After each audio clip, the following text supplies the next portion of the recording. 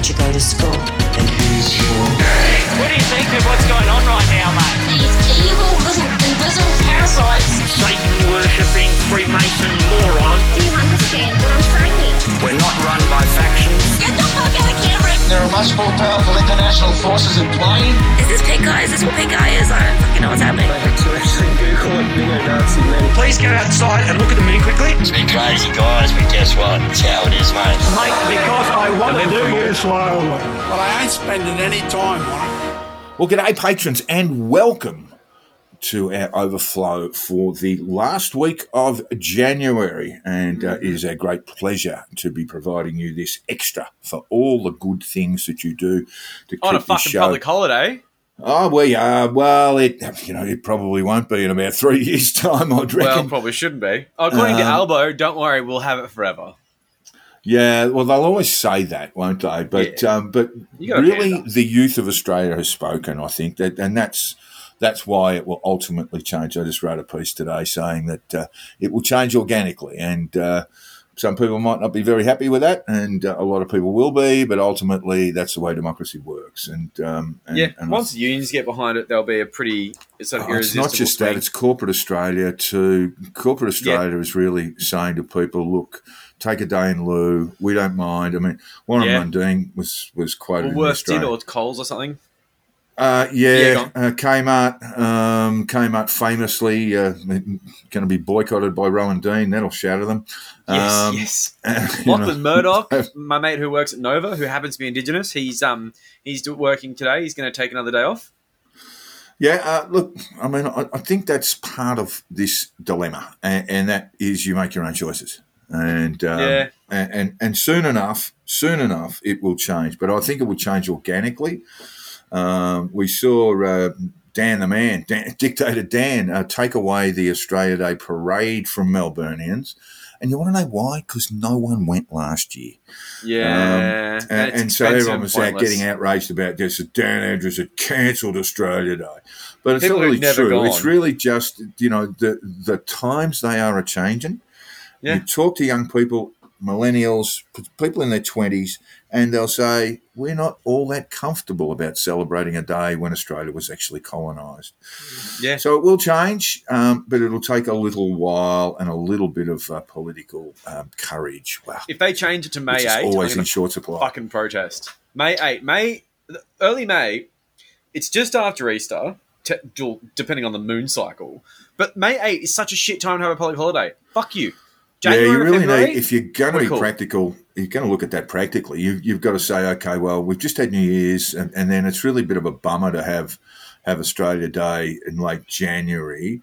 So maybe if we move that into Feb, someday, I'm open to. I mean, everyone's got an opinion on what day it should be, or indeed some people will maintain that it should be January 26th. And there's lots of triggers for all of that. Someone was suggesting we have a mate day, and you go, come on, guys. Yeah, that's May 8th, and they can fuck off. I don't want it. Yeah, exactly. Grow up. Grow up and realise that May 8th is a shit time to have. I may as well be working that day, because if it's not 30-something degrees and I'm drinking fucking beers naked, then what's the point of having the day off? What is the point? Yeah, I know.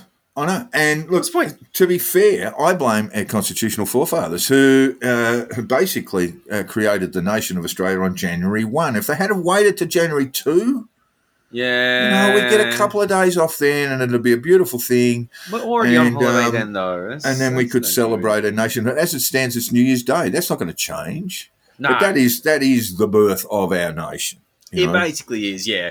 We could do the Australia Acts, whenever the fuck that was. Hopefully not in winter, because that would piss me right off. I think it was May, but I may well be wrong. Oh, if that's the case, you can fuck right off. Get in the bin. Yeah, get right in the bin. Look, February or bust. Find a reason and reverse engineer it to February, and then we can have Australia Day then.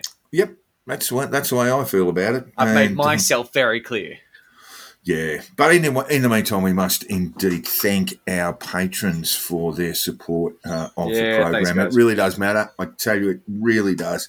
It gives us a little bit of energy just to keep going and being a bit professional. Perhaps not right now, but generally when we put out the program, we can afford to put a bit more time into it. If I had a salary for this, oh my god, the amount of time I'd put into it, it'd be so good. Right now, look, we don't want to be calculating our hourly rates because that would be depressing. But but don't do that. But just getting the support from you guys is really something, and we do actually enjoy doing these casual overflows. I think we've got a Zoom meeting for our top level. Also on patrons. remand as well. Our $10 they'll come in an hour later. So basically, if you're on the $25 or $10 tier, we're going to have a sort of incremental release Zoom thing. And I think it's the 31st. Something, I don't know. Yeah, early next week, I believe. I think we're looking at a Tuesday. I think that's what we decided upon. But you'll advise our patrons well in advance. And also we want to reinstitute the business of people coming in and watching how the show is made. Yeah, we do it all. Haven't done that for a little while. Look, it's not, to be honest, it's just not that fabulous sort of celebrity rubbing of shoulders sort of thing. It is just going through the script that we work through and remaining in complete silence while you do that. Well, not quite, but you're not really interacting.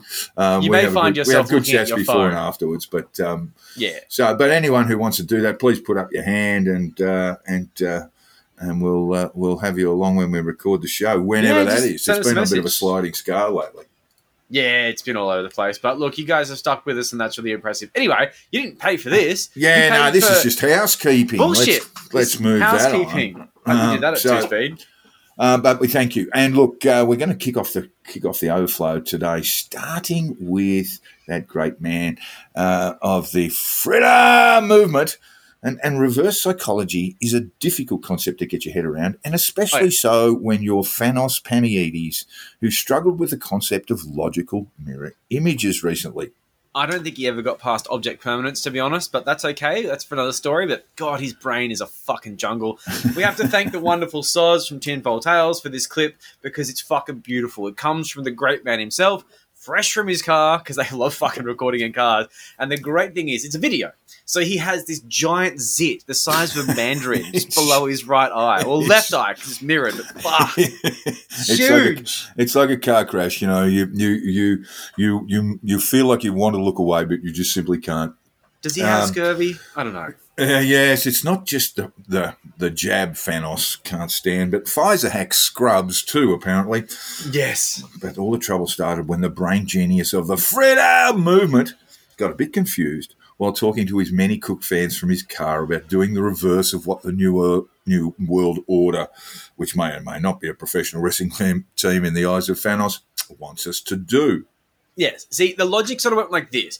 If the New World Order wants us to do a certain thing, then that thing must be bad, and then doing the reverse of that thing is a very good idea, kind of the way to go in the future. That's where he was going with it. And that thing, in this case, is eating meat. Fanos won't come at eating grasshoppers unless possibly he's invited to prepare a batch of bugs fresh out of the fryer on a reality-style cooking show. But that was Fanos of the old days. That was Fanos of the old days, and I'm sure he's moved on to greener pastures. But he said in the same instance, which turned out to be the exact same instance, but if they're telling us something is wrong, then his brow furrowed in the peculiar way Fanos has when he looks up at the night sky and gazes at the terrifying moon. That is horrible. And then he said, I think I've got that wrong. And scene. Oh yeah, that's yeah. It was reminiscent of the Seinfeld episode where George realises that his ongoing personal crisis can only be remedied if he does the exact opposite of his instincts. Remember that one, Joe?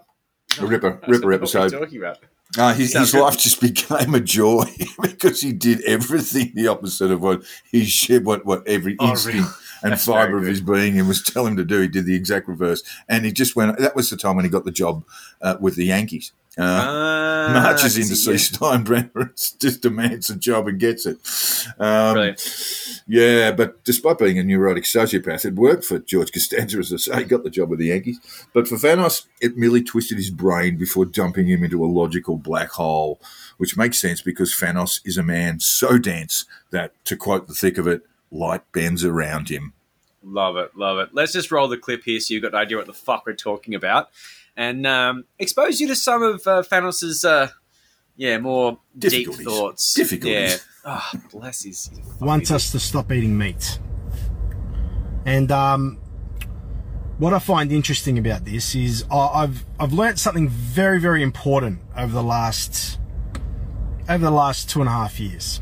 And what I've learnt is those who are trying to restrict us from doing something don't want anything good to come from it, right? In terms of looking after humanity. So it got me thinking that obviously these people know that it's very, very important for humans to consume meat. Because let's be honest, right? These people, they only tell us not to do things that are good for us. And they,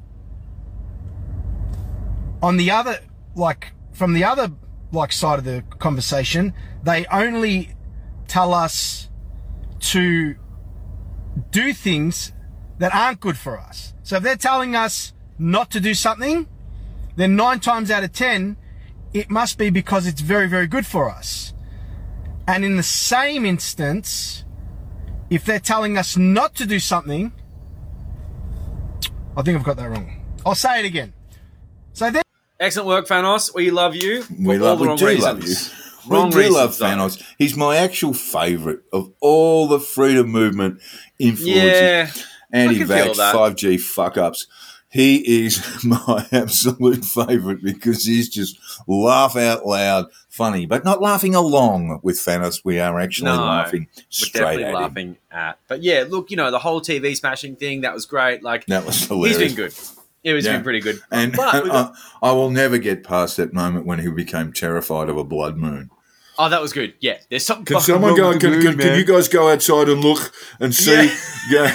So I've never seen the moon like this because, of course, he turned off from the mainstream media, which means you're also turning off from news and weather and things like lunar eclipses. And so he had no idea what was going on.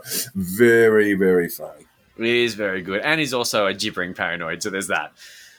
So, look, no overflow will be complete without the mention of SovCits. We love them so much, not for the right reasons, for the wrong reasons. Just like everything about this podcast, we just find them really funny. And they've got this pseudo-legal jiggery fuckery that we are just absolutely attracted to. So, some of our listeners no doubt have tried to get out of a parking fine by writing a letter to the local council and begging for forgiveness or arguing some fine legal point.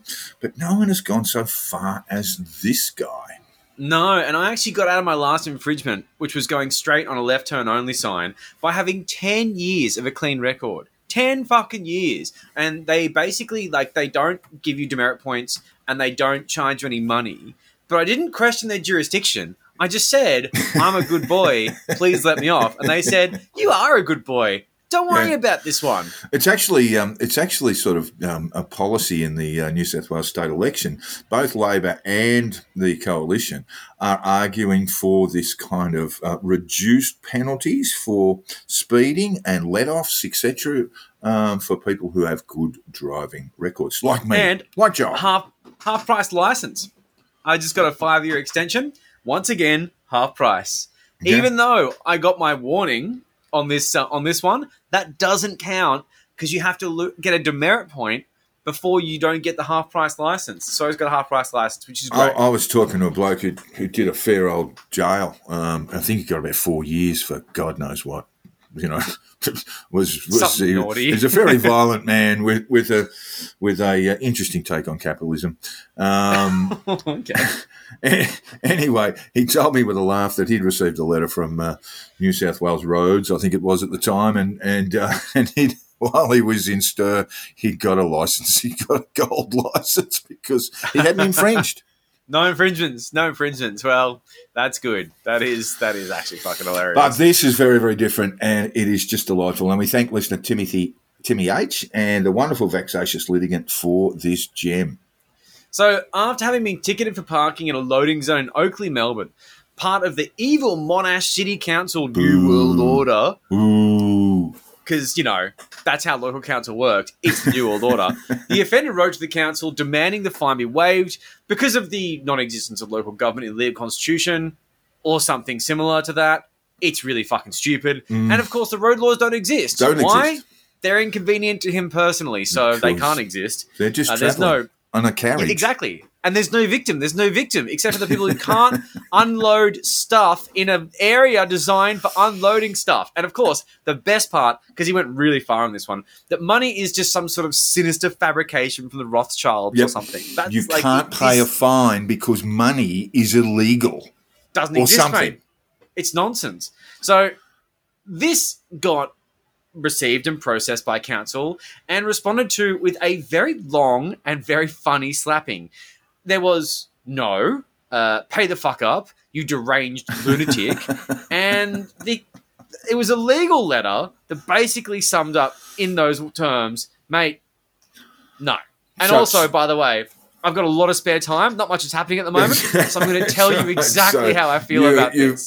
So the Monash City Council officer decided, basically decided, that it was his job to review it, and that's probably his task, to review. Yeah.